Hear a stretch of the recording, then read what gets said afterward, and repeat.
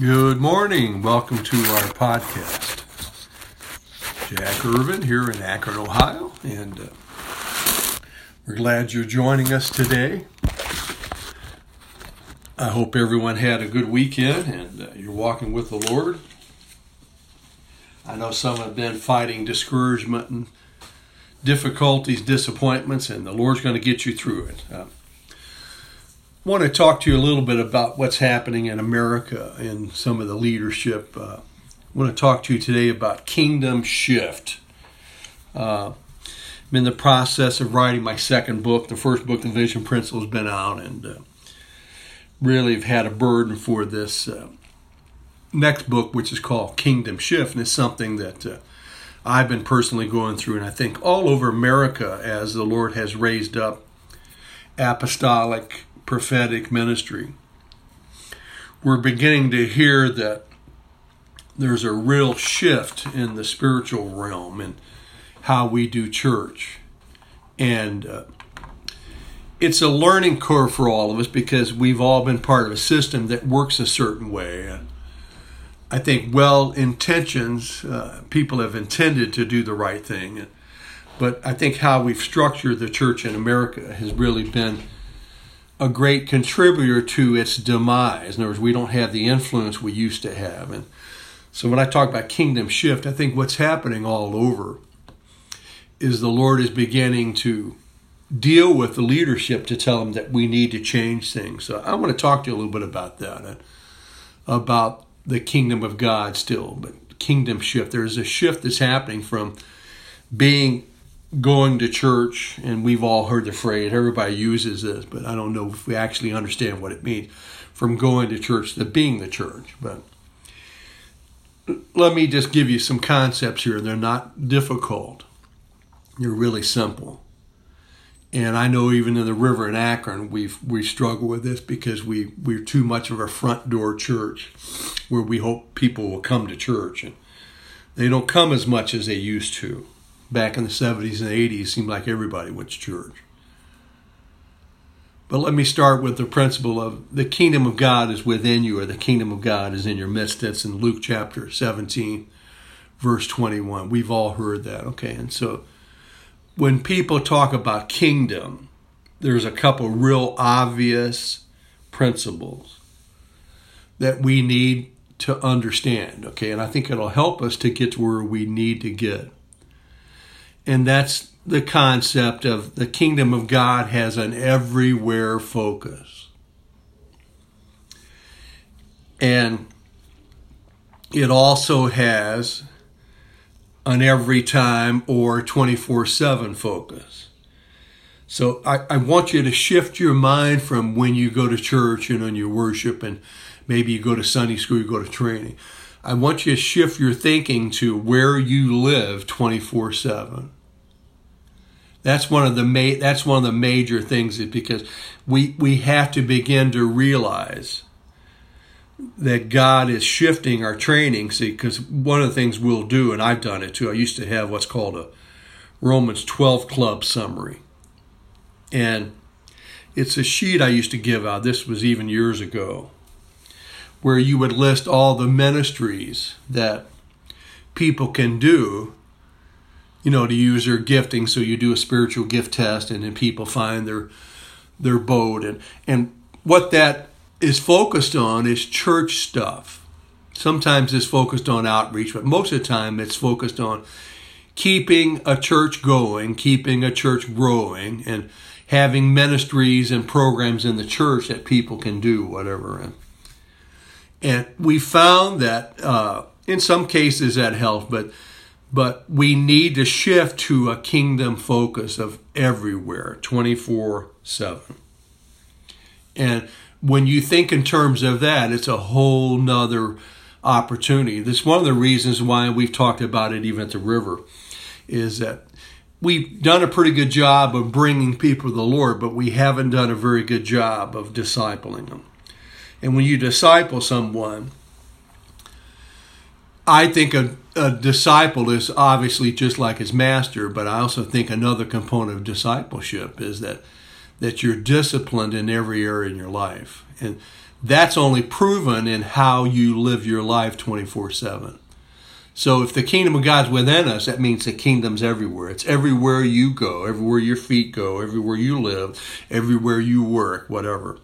Let me read you a couple scriptures. In Acts chapter 8, there was great persecution going on in the church. And sometimes I think that might need to happen in America for us. It's already beginning in some ways for us to begin to really seek the Lord and start walking with Him. But it says in verse 1 of Acts chapter 8, Saul was consenting unto death, and at that time there was great persecution against the church, which was at Jerusalem.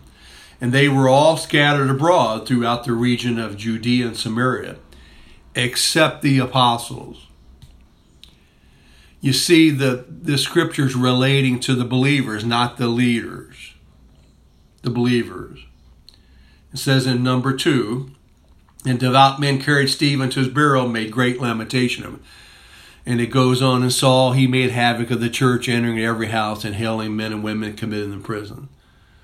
And then at verse 4, real key verse, it says, therefore they that were scattered abroad went everywhere preaching the word.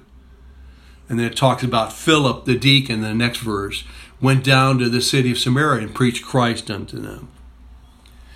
There's a concept here that says they went everywhere, and that's the way kingdom should be designed. When we're walking in the kingdom, there's a focus on how we operate in our everywhere. I know that sounds simple, but it's so true. How's your life? You know how to manage your money? You know how to relate to your neighbor? Do you know how to function in your calling, in your 24/7? Do you know how to make money? Do you know how to give to the poor? There's so many things that we can do that aren't church related that are related 24/7. So there's an everywhere focus. They that were scattered. It seems to include everyone. Also in Ephesians chapter 4, I want to read you another scripture, verse 16. And it's a real powerful scripture. It goes like this. From the whole body fitly joined together and compacted by that which every joint supplies, according to the effectual working in the measure of every part, maketh increase of the body unto the edifying of itself in love. You notice the result is an increase in the body. Probably a healthier body, a bigger body. But there's two aspects. It says where every joint supplies. So that a joint is where two members of the body come together. We've been talking about 2 or 3s in our church, and it's really important that we understand that was the main concept that Jesus designed to reach the world. 2 or 3. How many churches do you know that are even teaching about 2 or 3? I hope all of them, but most of the time it's not. We do a lot of teaching on 12, which is important. But 2 or 3, a joint is where 2 parts of the body come together. If they don't come together, they actually can't supply. So we need to find another person we can work with and are everywhere to begin to facilitate change. You know, we've been talking about the ecclesia. It's where 2 or 3 are gathered to represent the culture they're from. We're representing the kingdom of heaven, so we gather in 2s. We're representing the culture of heaven where we live and are everywhere in the kingdom. It's the shift that's happening all over America because church as usual is kind of dying out. There are some exceptions. There are some churches doing well, but most of the time it's transfer growth. It's, in other words, it's people from another church who leave and go to the hot place. It also says here the measure of every part which makes increase. When you're kingdom focused, you need to understand your importance. Every part is important. Every part is important. You know, one of the things that's happened in the church system in America is that we're clergy dominated. In other words, we as pastors, I've been guilty of this, we do way too much. We do all the teaching, we do all the preaching, we do all the witnessing, we do all the hospital calling. Not always, but in some cases, the church is built around a pastor. And the Lord is shifting the kingdom focus to an everywhere focus, a joint focus where two are gathered, and also an every part focus, a 24/7 focus. You are important because you're going to help to increase the body. So let's recap some of this. When you walk with the Lord, let me give you some numbers here because numbers are important with the Lord. Give you the number 1, the number 2 or 3, the number 12, and the number 70. Okay. And if we want to have a healthy church, you need those 4 components. One is you need to teach every believer to have intimacy with Jesus, 101 every single day. That's a no-brainer. If we had every believer in our church spending at least an hour a day in quiet time with the Lord, I believe we'd see a lot more transformation in life. And then the second thing is the 2 or 3. We need to be together, joined together, so that we can supply. If we learn to supply, it's tougher with one, but when 2 are together, it's easier. You can bring skills and resources and time and love, because when you edify yourself, you're going to build yourself up in love. And love is expressed to people, and you're everywhere, especially unbelievers. Then there's a 12. We know Jesus poured his life into 12. He gave us an example. And 12 is a great thing to do if you're healthy in a 1 and a 2. If you're not healthy in 1 and 2, 12 is not really effective, because you need to have intimacy with Jesus. You need to be rightly joined to another person, like a partnership. You need to be in a group of 12. I think the ideal group of 12 is a ministry group where you focus around a certain theme, whether it's a small group, whether it's a ministry where you get together on a regular basis. And then the 70, which is a congregational group. You know, people often ask, what's the greatest size of a church? I think the greatest size of a church is between 70 and 120. And then you multiply, because, you know, maybe 100, 120 is probably financially better. But the mega churches, although they're great, it'd be better if we had a lot more churches that were functioning in 1s and 2s and 12s and 70s. You want to have a healthy church, you develop those 4 areas. Work on your 1, work on your 2. I know we need to do that at the river, because we probably have about, I'm just guessing, but we probably have about 15-20% of people that really have a 1. We have very few people that have a 2. And we have almost none that have a 12. And then we have 70. Of course, we're a little smaller than that, but we do have that, but we even need to improve that. But if you're going to walk in the kingdom, you need to be trained. See, the church is the equipping ground to train the saints to work in the kingdom, the everywhere focus. The kingdom of God is within you. The kingdom of God's in your midst. I want to encourage you today, if you're a leader, to work on getting those 4 areas developed. If you're trying to build a mega church, don't do that. You know, mega churches are fine. You know, we're not against being big, but try to work on those 4 areas. And if you don't know how to live your life and you're everywhere, you need to put a demand on your leaders in the body to teach you how to operate. You need to learn how to get along with your family members. You need to learn how to get along with people in the community. You need to learn how to operate in the kingdom. You actually need to learn how to make money so that you have everything you need. You need to work. Not just work to build the church, but work to have your life built up so that you're functioning and represent the kingdom of God. You don't want to be a bad example in the kingdom. If you always have needs and you're always hurting and you're always sick and those things, and we can't control some of those things, but it's an indication you're not appealing to the people around because they look and think, well, I don't want to be like that person because they're so messed up. I'm telling the awful truth. But when we walk with the Lord, we're not exempt from problems, but we need to learn how to overcome our problems. And if you're having those issues, but you're walking in an overcoming nature, then you are a great example to the midst of other people around you when you walk with the Lord. I really want us to start focus on that 1 and 2 and 12.